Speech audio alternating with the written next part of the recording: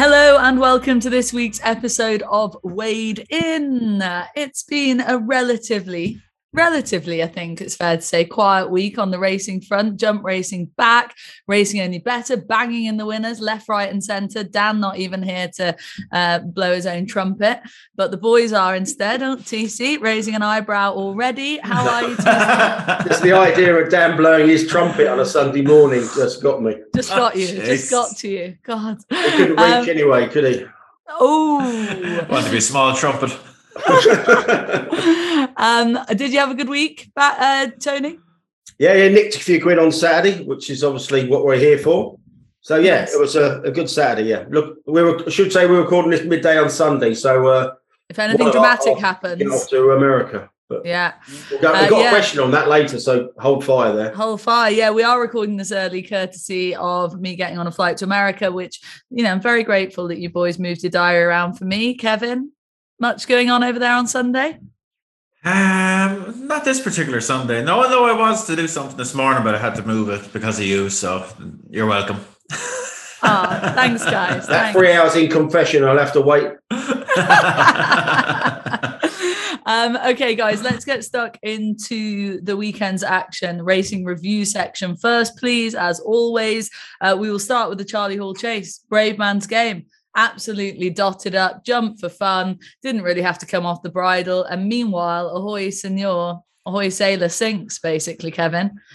What did you make of it? Sure, look, I'm very fond of Bravemans's Game, like I always have been, and he did everything that we know him for here, didn't he? Like he jumped very well. Like he does, and he did it last year. Look back on my notes, first half of last season, he was doing something similar. Like he was a bit, like he's very scopy, but he was just a little bit kind of airy for the first half of the race. Yes, that is the word. And then he flattened out a bit as it goes on. And we talk about this often during the jump season. Like some people think that these big, long, airy jumps are wonderful and it gets some oohing and ahhing, but it's just not the most efficient way to do it. So you'd like to see him flatten out a little bit more, like he did in the second half of the race, in fairness. Travel great, put the race to bed, lovely. Did we learn anything new about him? I don't think we did personally. He's received £3 from Eldorado Allen and beaten in 3.5 lengths, value for more. But, Sam Brown beaten 4 lengths, rated 157.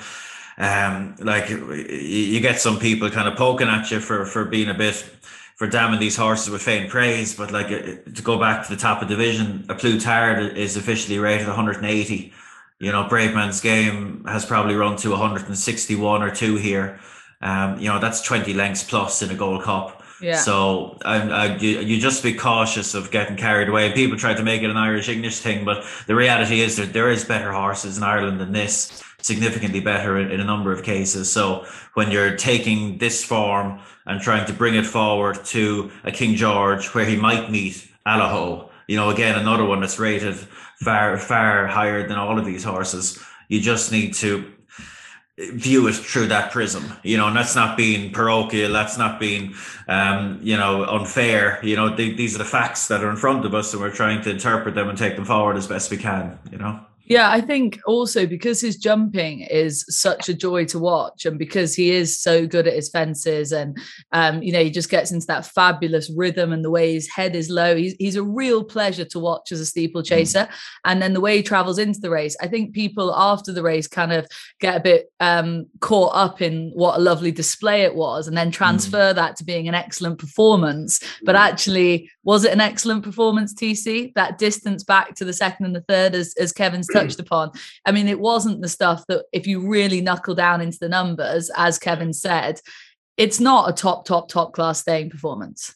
No, it's not. No. I mean, Kevin just articulates it very well there. Just the ratings of the second and third tell you everything you need to know about the bare form. And the thing about this horse is, and it's weird how you don't warm to some horses, even though they are clearly high-class animals. I mean, I've always just thought that there's not much left at the end of his races, especially over 3 miles with this horse. And obviously we don't know until he's tried. He's got, aside from that Aintree run, he's got an exemplary record, isn't he? And he's going to the King George's, the current 9-4 joint favourite with Allaho, after winning the Kauto Star last year, but he clearly hasn't run to 20 pounds of what Allaho is. I mean, if they both go there on the day, and they both get there on the day, and there's not much else in the race, and I'll come on to that just very quickly in a minute. I mean, they're currently 9-4 each of two for that race. I mean, if they're there on the day, it's going to be 4-6, 7-2, isn't it? 4-6 Allaho, because he's just forms in just a different parish to Braveman's game. Yeah. You just go and look at the Ryanair wins. Go and have a look at that Punchestown win over 3 miles. I mean, he's beating 170 horses silly. And that's got something Braveman's game have to step up and do. So, yeah, I mean, the current betting seems to be all wrong there. I mean, you have to cut him on the back of that performance because he's come out and shown he's well. He's come out and shown that that's the target, and we don't know that with Allaho there. But yeah, I mean, the race, you can't really crab the 9-4 as such, because do we know if Allaho's going? And have a look at the next 4 in the betting for the King George on the Betfair market. You've got Long Press, you've got Galopin de Champs, you've got Energumene. What's the other one there? You've got, just bear with me one moment, you've got Aplutar. Yeah. Now, they're the next 4 in the bet, and they range from 7, 10s, 10s and 14s. Are they even going to go there? So you could have a very small field here. So I'm not going to go and diss the 9-4 Braveman's game, for the very reason is the field could cut up massively, and he could well be a short price favourite on the day. But if the big guns turn up, then that 9-4 is going to be looking like 9-2. It's going to be looking, north of that as well. I mean, if the likes of, I know it's unlikely because they're they're not all going to go there. But yeah, I mean, I the jury's still out for me in that top tier Grade 1 level. Yeah, just to throw it out there, Vanessa. Like I think the horse is very well equipped for 2.5 miles if they ever wanted to do that. Like clearly stays, but he has the attributes to shorten up if they want them to.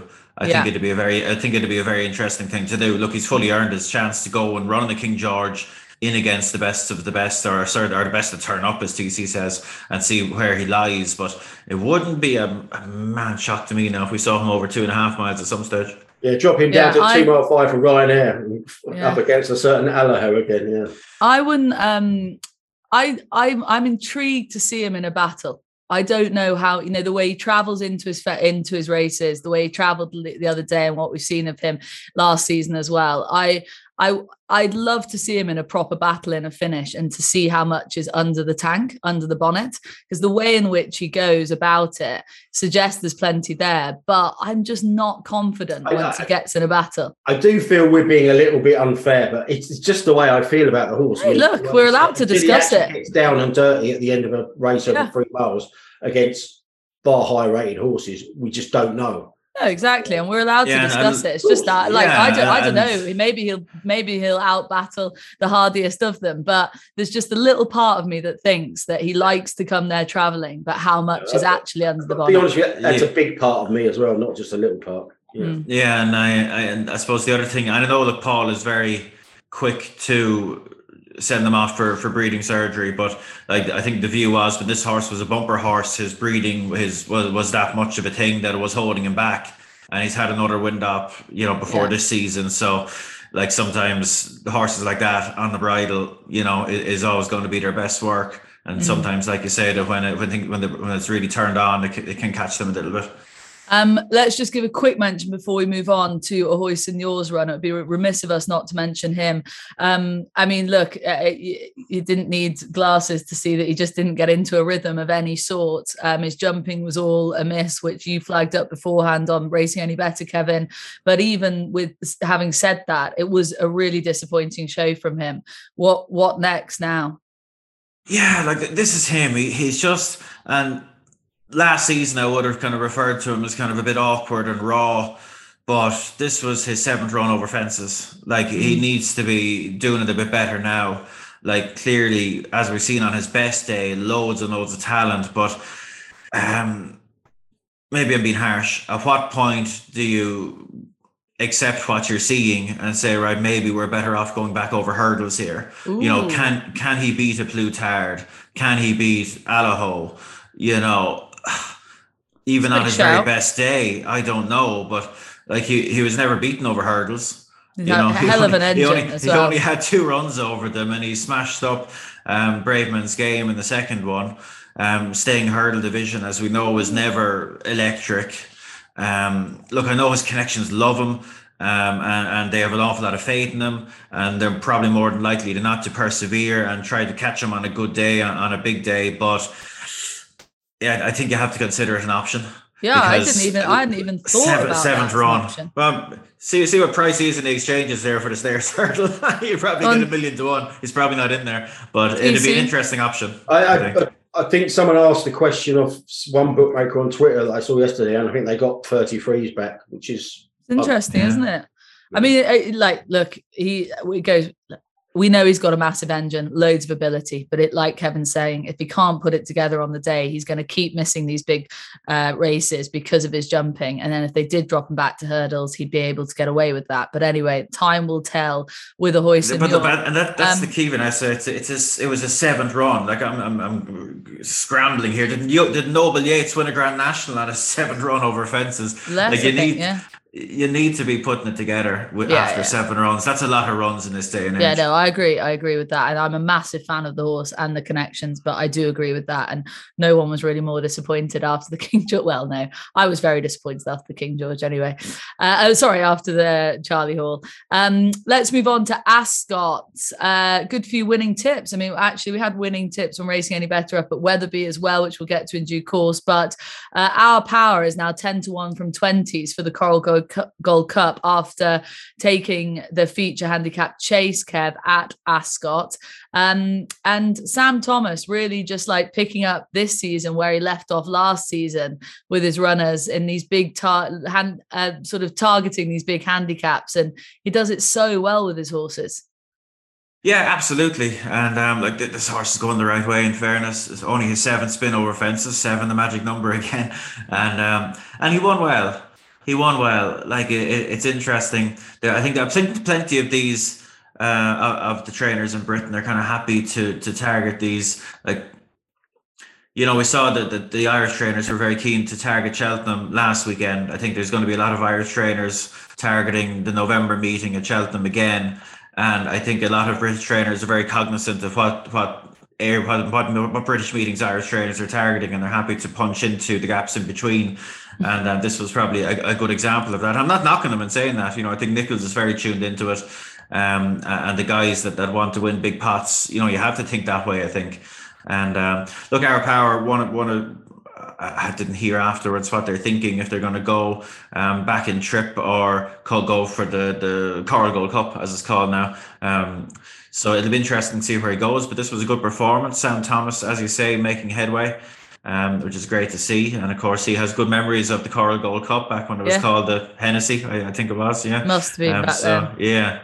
So good luck to him. It's like they are. They said after the race they're going to Newbury, but okay. Would you have? I mean, 10 to 1 on the back of that. No, thank you. I mean, obviously, Dan napped Our Power up. I bet he was absolutely loving it when he saw the horse in front of him was Danny Kerwin. He's won a couple, hasn't he, at the end of last season? But he does tend to curl up a little bit on occasion. So, but I wouldn't be getting. He won that for Mark of 136. Obviously, he'll get a penalty if he goes from Newbury. Not for me. Not for you at 10 to 1. Interesting. I think a lot of people quite taken with him. Let's stick with UTC because you also had a winning nap. Dan's winning nap was Our Power and Racing Any Better on Thursday. And your winning nap was Proshima, who absolutely dotted in. Like that performance really knocked my socks off, actually. Yeah, I mean, he's unexposed over 3 miles. And I don't think he got the best of rides in the race last year, went second, but God, he was impressive there, and we got a question on it later. I mean, Harry Skelton was excellent all throughout Saturday, wasn't he? And I think he ended up winning the last as well for a treble. So, yeah, I mean, all jockeys. I mean, like I said, I don't really factor in jockeys, and all jockeys have good and bad days, and I can't really single out one. But Skelton had a brilliant day there, really good ride on Molly's Aussie Wishes, and Proshima, yeah, he was again, it's very much like Bravemansgate. Again, it's very easy to get taken by that Prosemas win. You know, he beat 154 rated Thomas Darby by 10 lengths, but Thomas Darby was giving him £6, so you can't go overboard about the ratings. It'd be interesting to see what the handicapper does with him, because he went into that race only rated 143. And some people saying, oh, maybe outsider for the stayers, etc. I just really want to know what the handicapper does for him, because if he only puts him up maybe £6 or £7, 150, I'll be interested, to see him of a handicap of a mark of around about that kind of level. But yeah, he was very impressive, and I do think he's a horse going forward.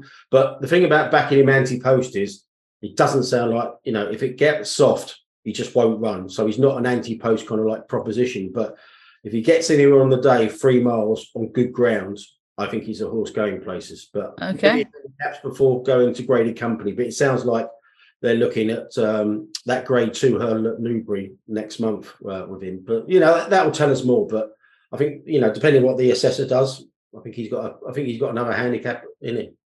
Okay, conditions dependent. Was a handicap, but you know what I'm saying. Yeah. We should discuss Goshen down at Ascot. We're bouncing from Wetherby to Ascot here. Back down to Ascot. Goshen making his chasing debut, and very disappointing. Kevin didn't look to be enjoying himself at all, and finished well beaten. I find this so intriguing, right? So he's being schooled at home, and they're obviously happy with his schooling, and they're happy to send him chasing.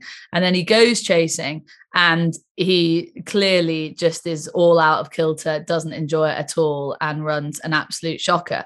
When you think about it from, if you take it just looking at the horse themselves, if I take a horse cross-country schooling before I take it to its first event, 3-day event, let's say, like how it cross-country schools is how it'll go on the cross-country on the day. You very rarely, if ever, have a situation whereby a horse would cross-country school well and then go to an event and have a shocker of a day. That just wouldn't really happen.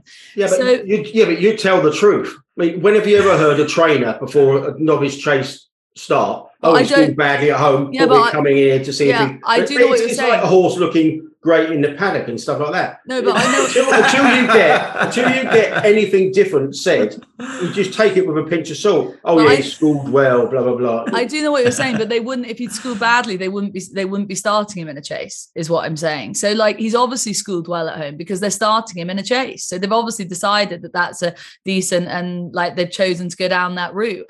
And then what I'm saying, I guess the conclusion I'm trying to get to is, I think he would have run like that, whether it was hurdles or fences, Kevin.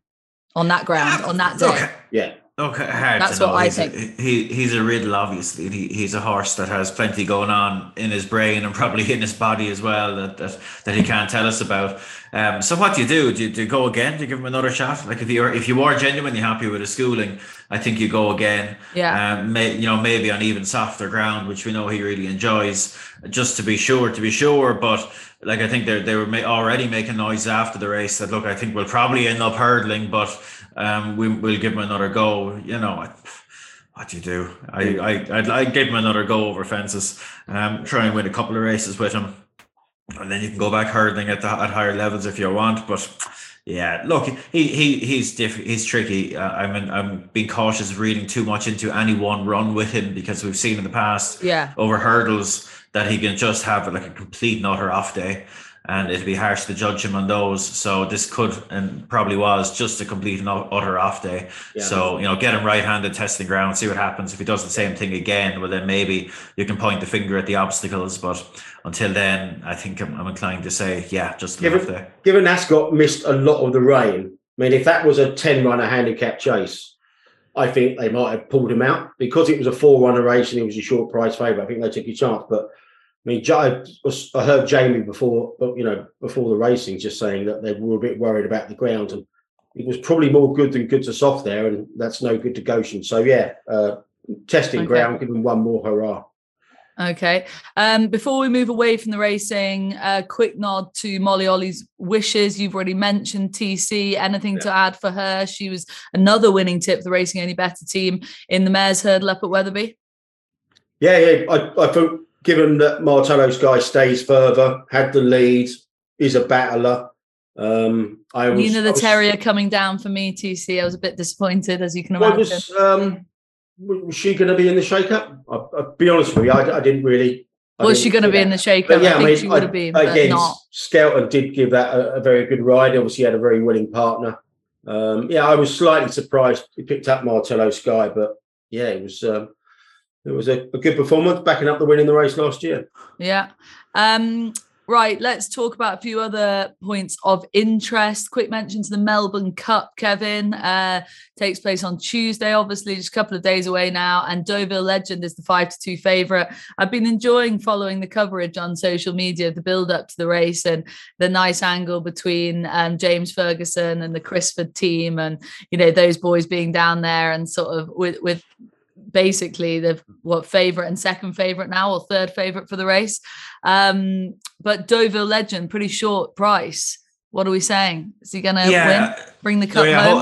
I hope one of them wins it. I'd love to see an international win it, because anyone that's kind of familiar with the way it's all gone the last few years, it's extremely difficult to get an international horse down there. Kev, let it go. This is Kevin wanting to basically put two fingers up at the Australians because they made it so hard. I think that's one digit too many. I think he's raising the middle. I'm just stating the facts. It's extremely difficult to get an international horse down to Victoria at the minute.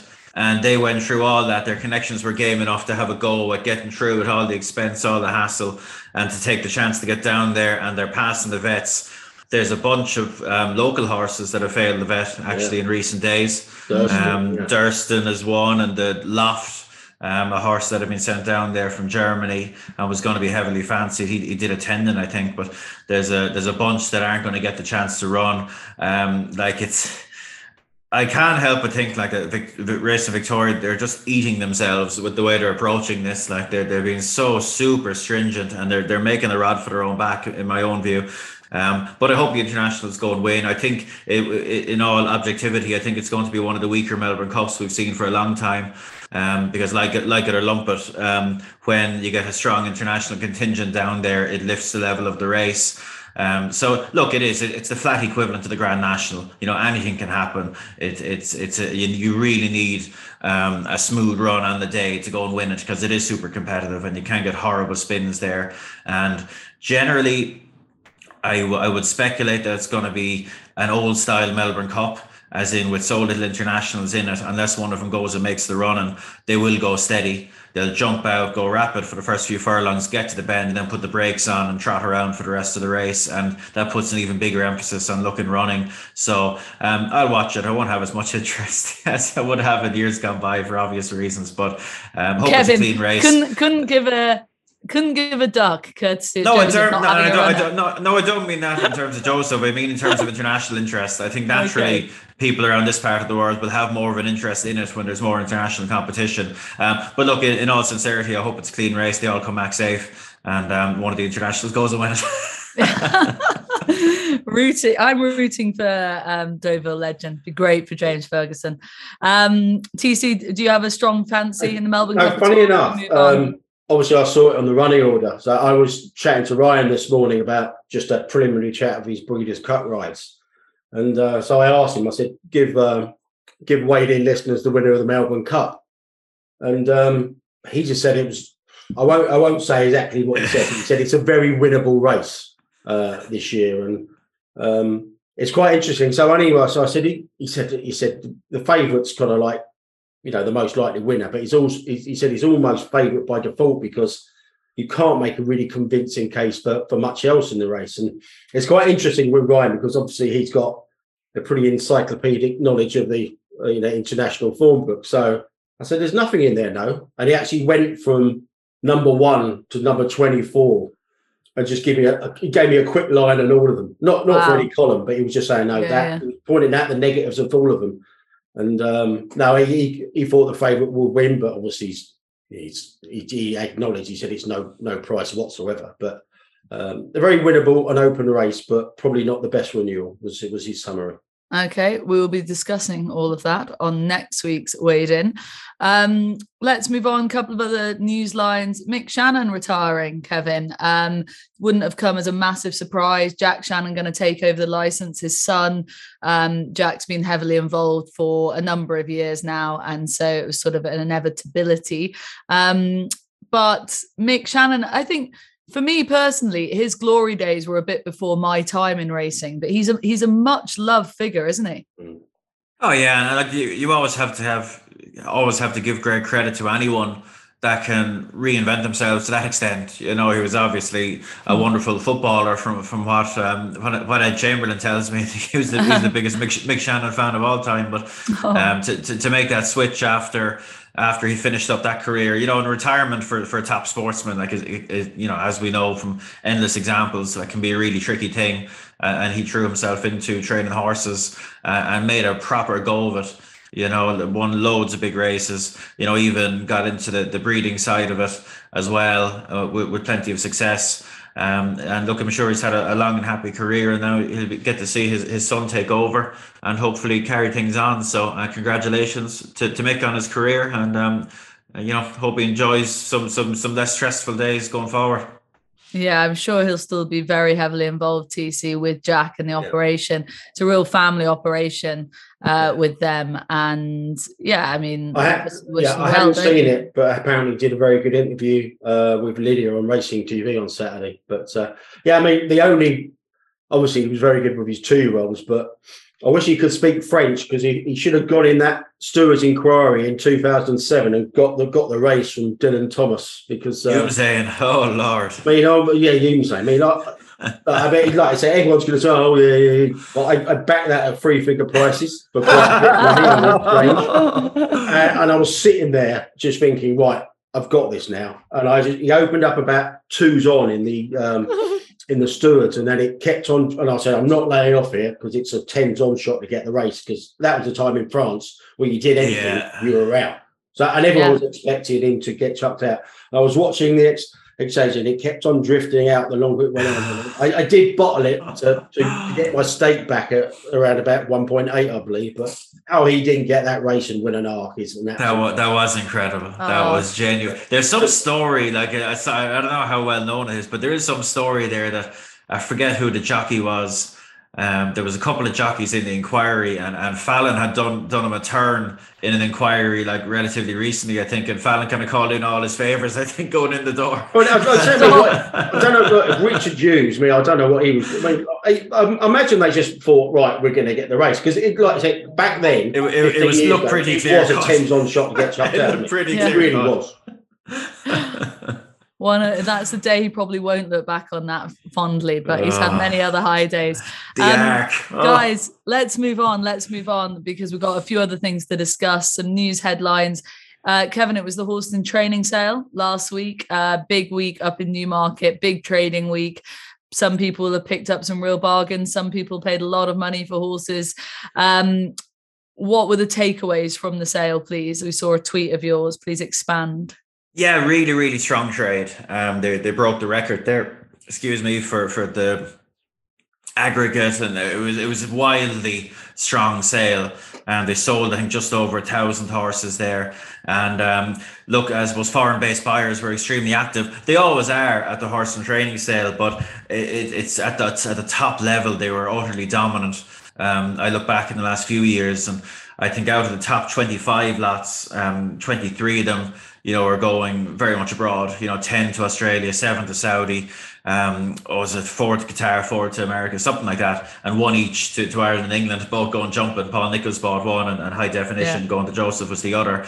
And look, it's one of these things. If you're in the business and you're in the trading of bloodstock, it's a fabulous thing that there is so much money coming from abroad, that the markets are so strong, and perversely, it should encourage people from this part of the world to have horses and training, because it makes the thing make a little bit more sense if you can, when your horse has done his job for you and you send him to the sales, if you can get a very good price, considering the horrific prize money situation, it does make the case a bit more logical to have a racehorse in training here. But the other side of the coin then is that there's this talent drain that we talk about, that so many nice horses are leaving the shores to go race elsewhere. And the impact, the knock-ons of that, the impact it's going to have on the depth of, big handicaps, on the depth of stakes races.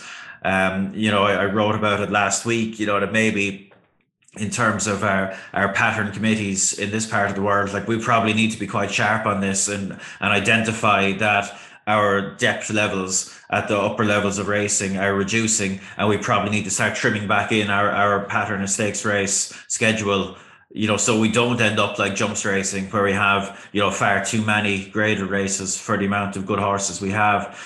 So look, there's a lot moving, but I think all involved in, the BHA, IHRB, HRI, I think we need to have our eyes open and watch what's going on and respond to it dynamically, rather than waiting like they did in jumps for 10 years to pass before they kind of went, oh God, what's happened here, lads? This is happening right now. We can see what's happening. We can see the consequences. We as a game just need to react to it and make the best of the evolving situation. A plea from Kevin for a quick reaction, please. A couple of other points to discuss, TC, before we move on. Remounting at the start, something that's got your goat this week, or a lack of remounting at the start. I wouldn't say get my goat, but it was a little bit, judging by your WhatsApp. Yeah, there was a free runner race at Wetherby on Friday, and Press Your Luck, the very weak in the market second favourite, just literally whipped round, wasn't a violent whip round, just whipped round, and Tom Cannon fell off. And this was after the tapes went up. And I was just like thinking, get back on them, because the other two horses, the jockeys looked round and I think they were waiting for him to kind of like get on, or they didn't know what went on. So anyway, he could have easily hopped back on and literally been a length behind them. But then it suddenly dawned on me that because the tapes went up, and because of the remounting rule, he couldn't do that. And it just occurred to me that, this is if you're a regulator, you look at that and thinking, yeah, we're right. This has to be a black and white scenario. After the race is run, no remounting. But I'm just thinking a good regulator will look at that and just thinking, is there a problem coming down the line here? Because obviously we all know remounting was brought in to deal with welfare issues, but clearly there's no welfare issues in that scenario. And there almost certainly will never be a welfare issue about remounting until a fence is jumped. So I just think there should be a discussion to be had. Should they actually just like tweak the remounting rules, say you can remount in that situation, and in situations going forward, but the remounting ban only comes in after a fence has been jumped. But that seems to be a very common sense scenario. It just occurred to me, what if that had happened in the Forerunner, Turners, and obviously Chase, to either Galopin Des Champs or Bob Olinger at Cheltenham? If that same scenario happened, the tapes went up, no one really wanted to go on, but in that situation, someone went round, one of the jockeys fell off.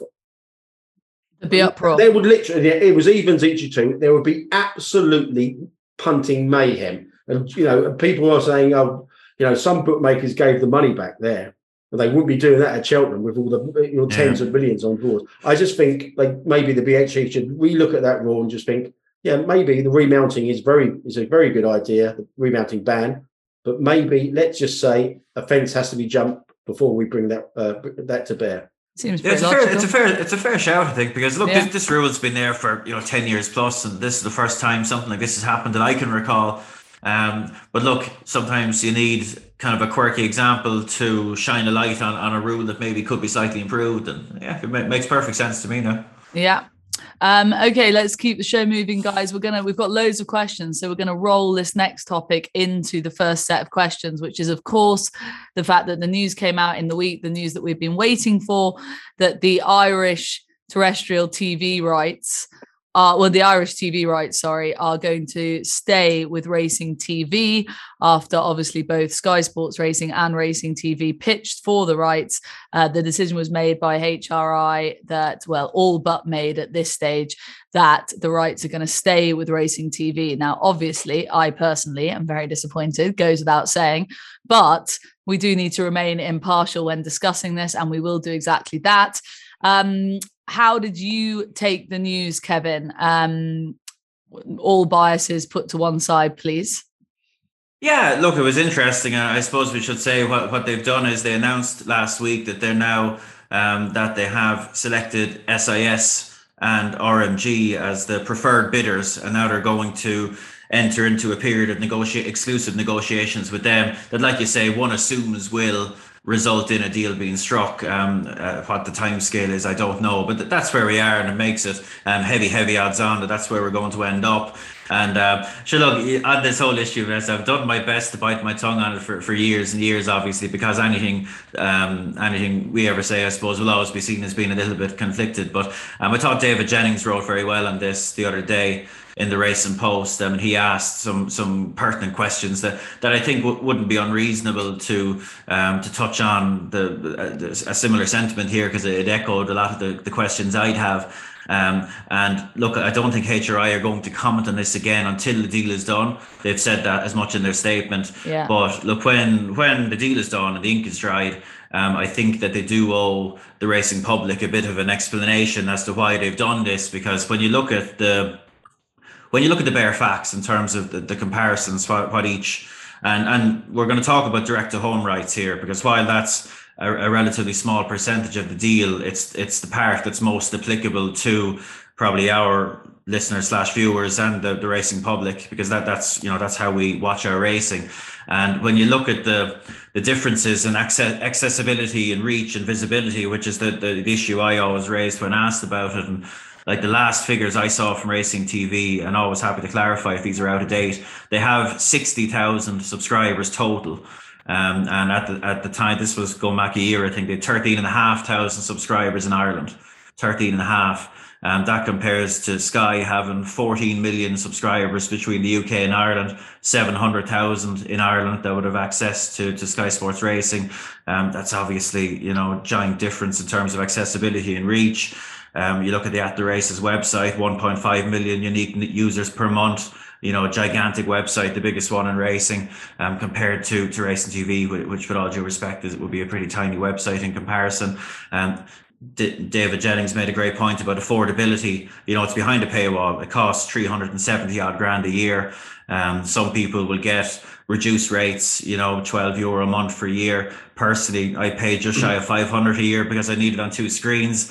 And look, HRI had the power to take that away, to take it back from behind a paywall. Current economic situation, people are being pretty squeezed at the minute. Will they be able to continue paying special subscriptions like that? I don't know, but I think the Irish racing public deserves to know why.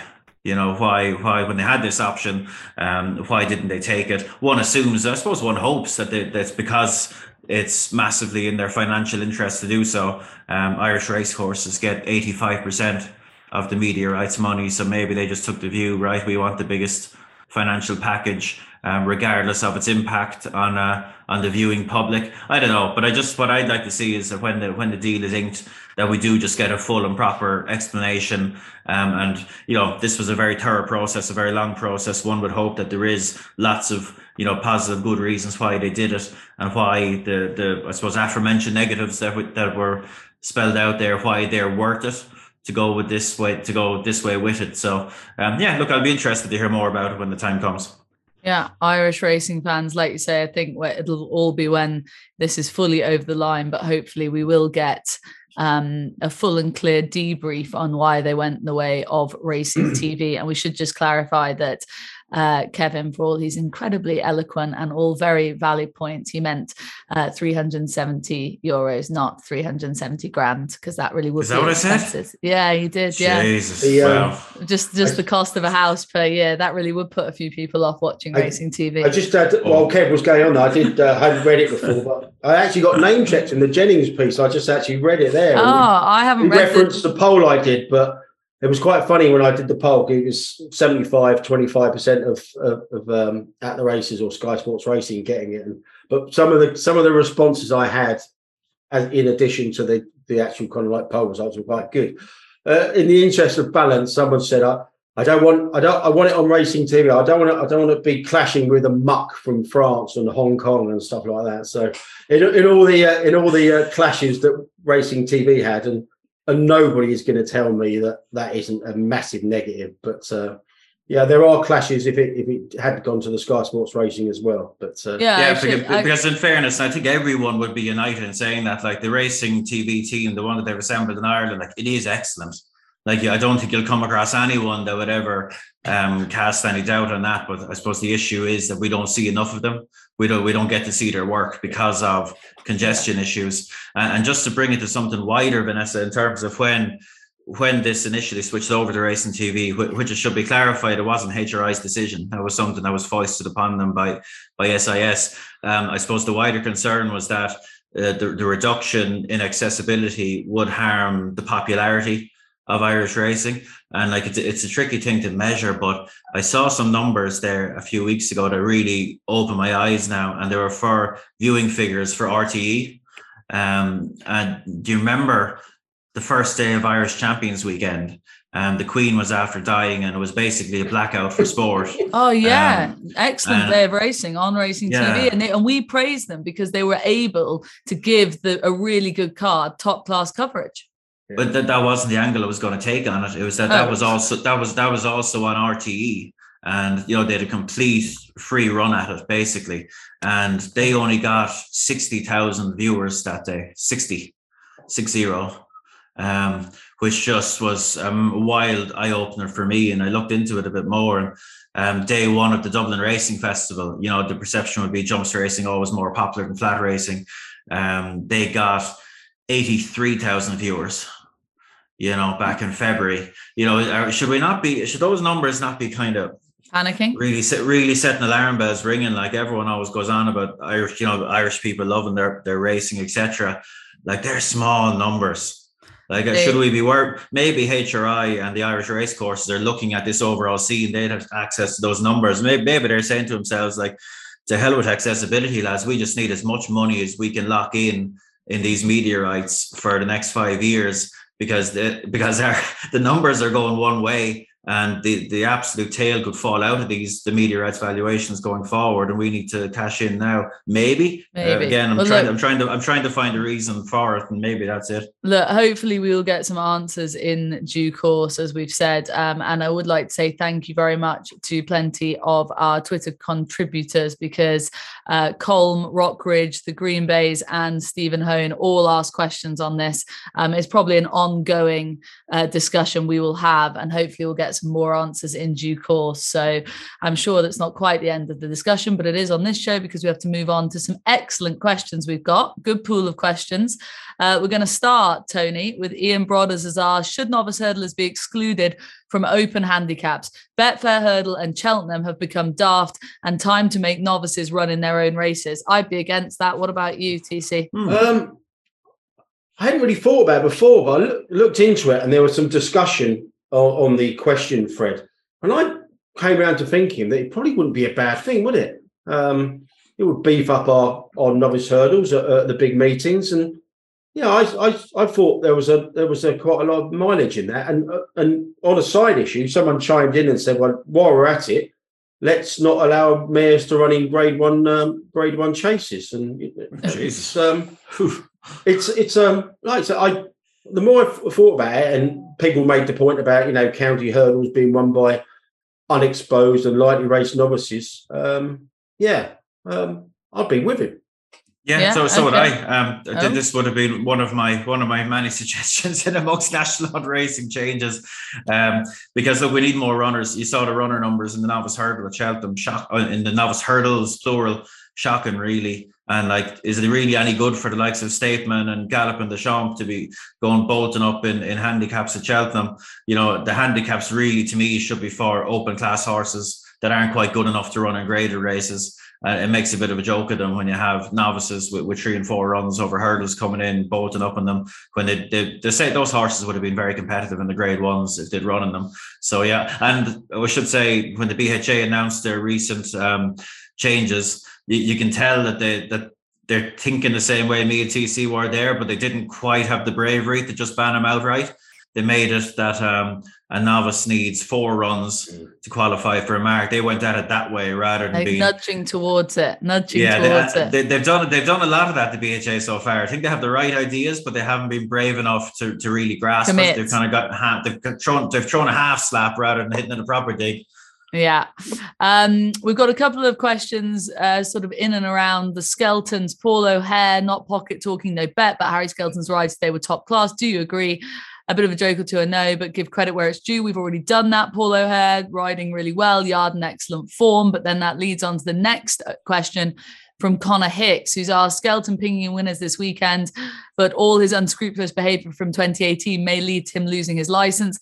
Does this look likely, and is it a fair punishment? This is, I presume, referring to Dan Skelton in terms of the ownership situation that's gone through the courts at the moment, or is going through the courts. Well, the first thing we would say is we don't know if it's unscrupulous behaviour. That's why there's going to be a court case. It all reverts back to the sale of George Gently back in 2016. So we're still at it 6 years later, but we don't know, more facts will come out in the court case as and when it happens. But, that's gone very unfair. Quiet, hasn't it? It'd be unfair to judge because we don't know the full story yet. No, we don't know the full story, so we can't really comment on it, to be honest, but there'll be more to come from that. And it has gone very quiet.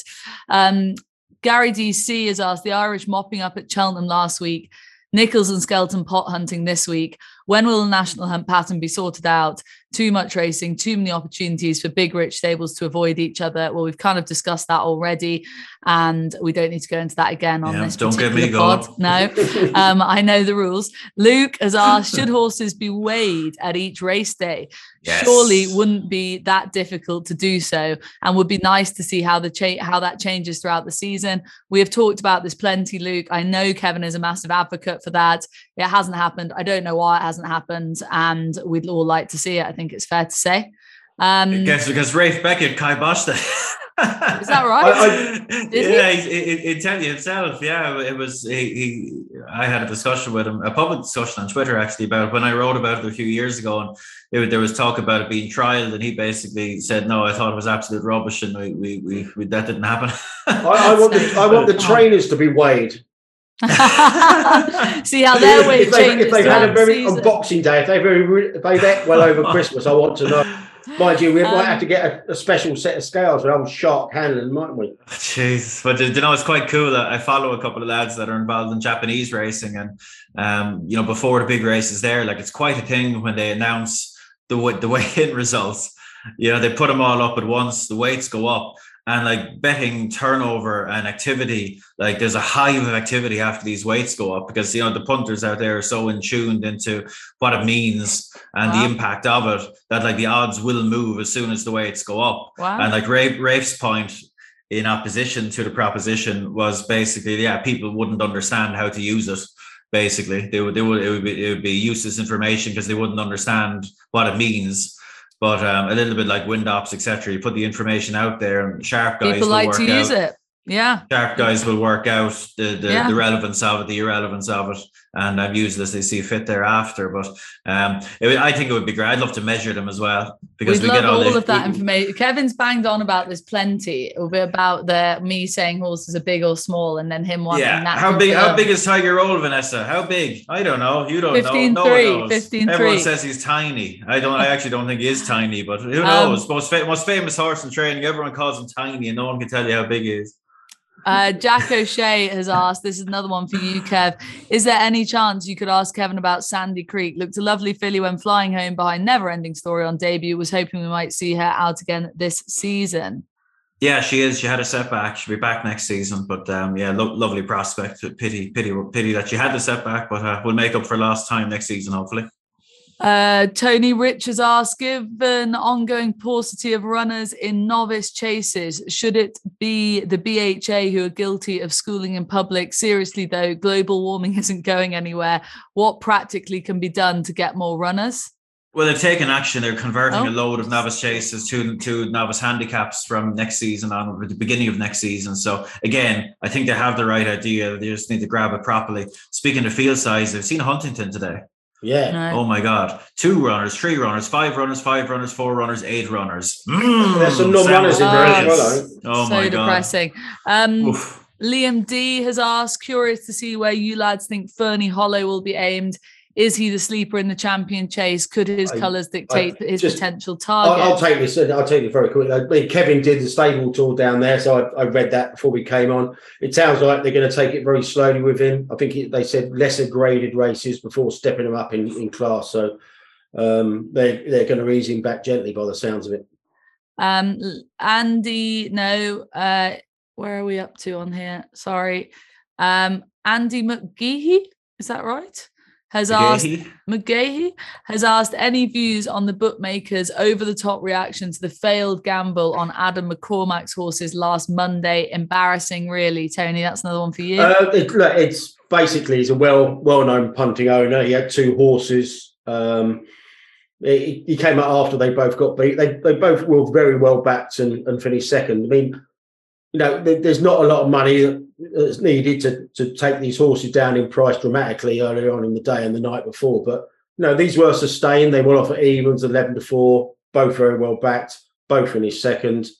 Owner came out and said, "Yeah, I did have the double, but not too much money." And I mean, I think when people report these in the morning, they should say it's for very, very limited money. And it probably doesn't make good articles, Tony. No one's going to click on that article, are they? What's that? No. Oh, yeah. No, handy bit of clickbait. Need a bit of sensationalism. Yeah. Gets people going. Look at the Daily Mail. TBY has asked, why do we have a 7-day entry stage and then 48-hour decks? Surely this only allows trainers to avoid competitive fields.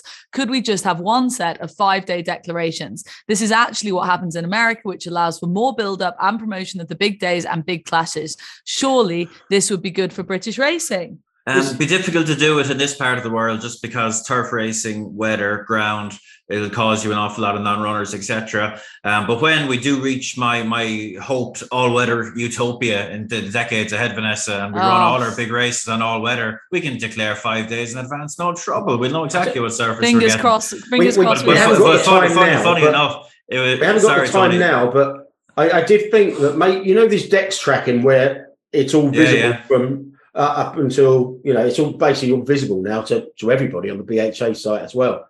I just think maybe put an end to that because, the trainers will be looking, and see what everybody else is running, think, oh, no, I'll give that a miss because, the likely odds on poke's running. But that's for another time. But it's just...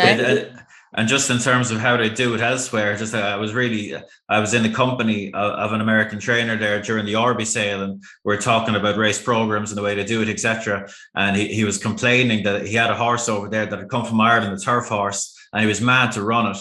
But the way they work it in America is that the race goes into the program and you enter, and if there isn't enough entries, they kill the race. Oh, it just doesn't take place. And he was going nuts because this horse had been in like 2 or 3 dead races. Imagine they took that approach over here. Huntington would be off. Huntington would be off today. We'd get our wish for reduced fixtures and races fairly quickly. John has asked, how much longer do you think the Racing Post newspaper can last with it spiraling towards a $5 a day online only editions from ? I mean, the price. I mean, look. Obviously it's about £4.20, isn't it? But they've been saying this for years.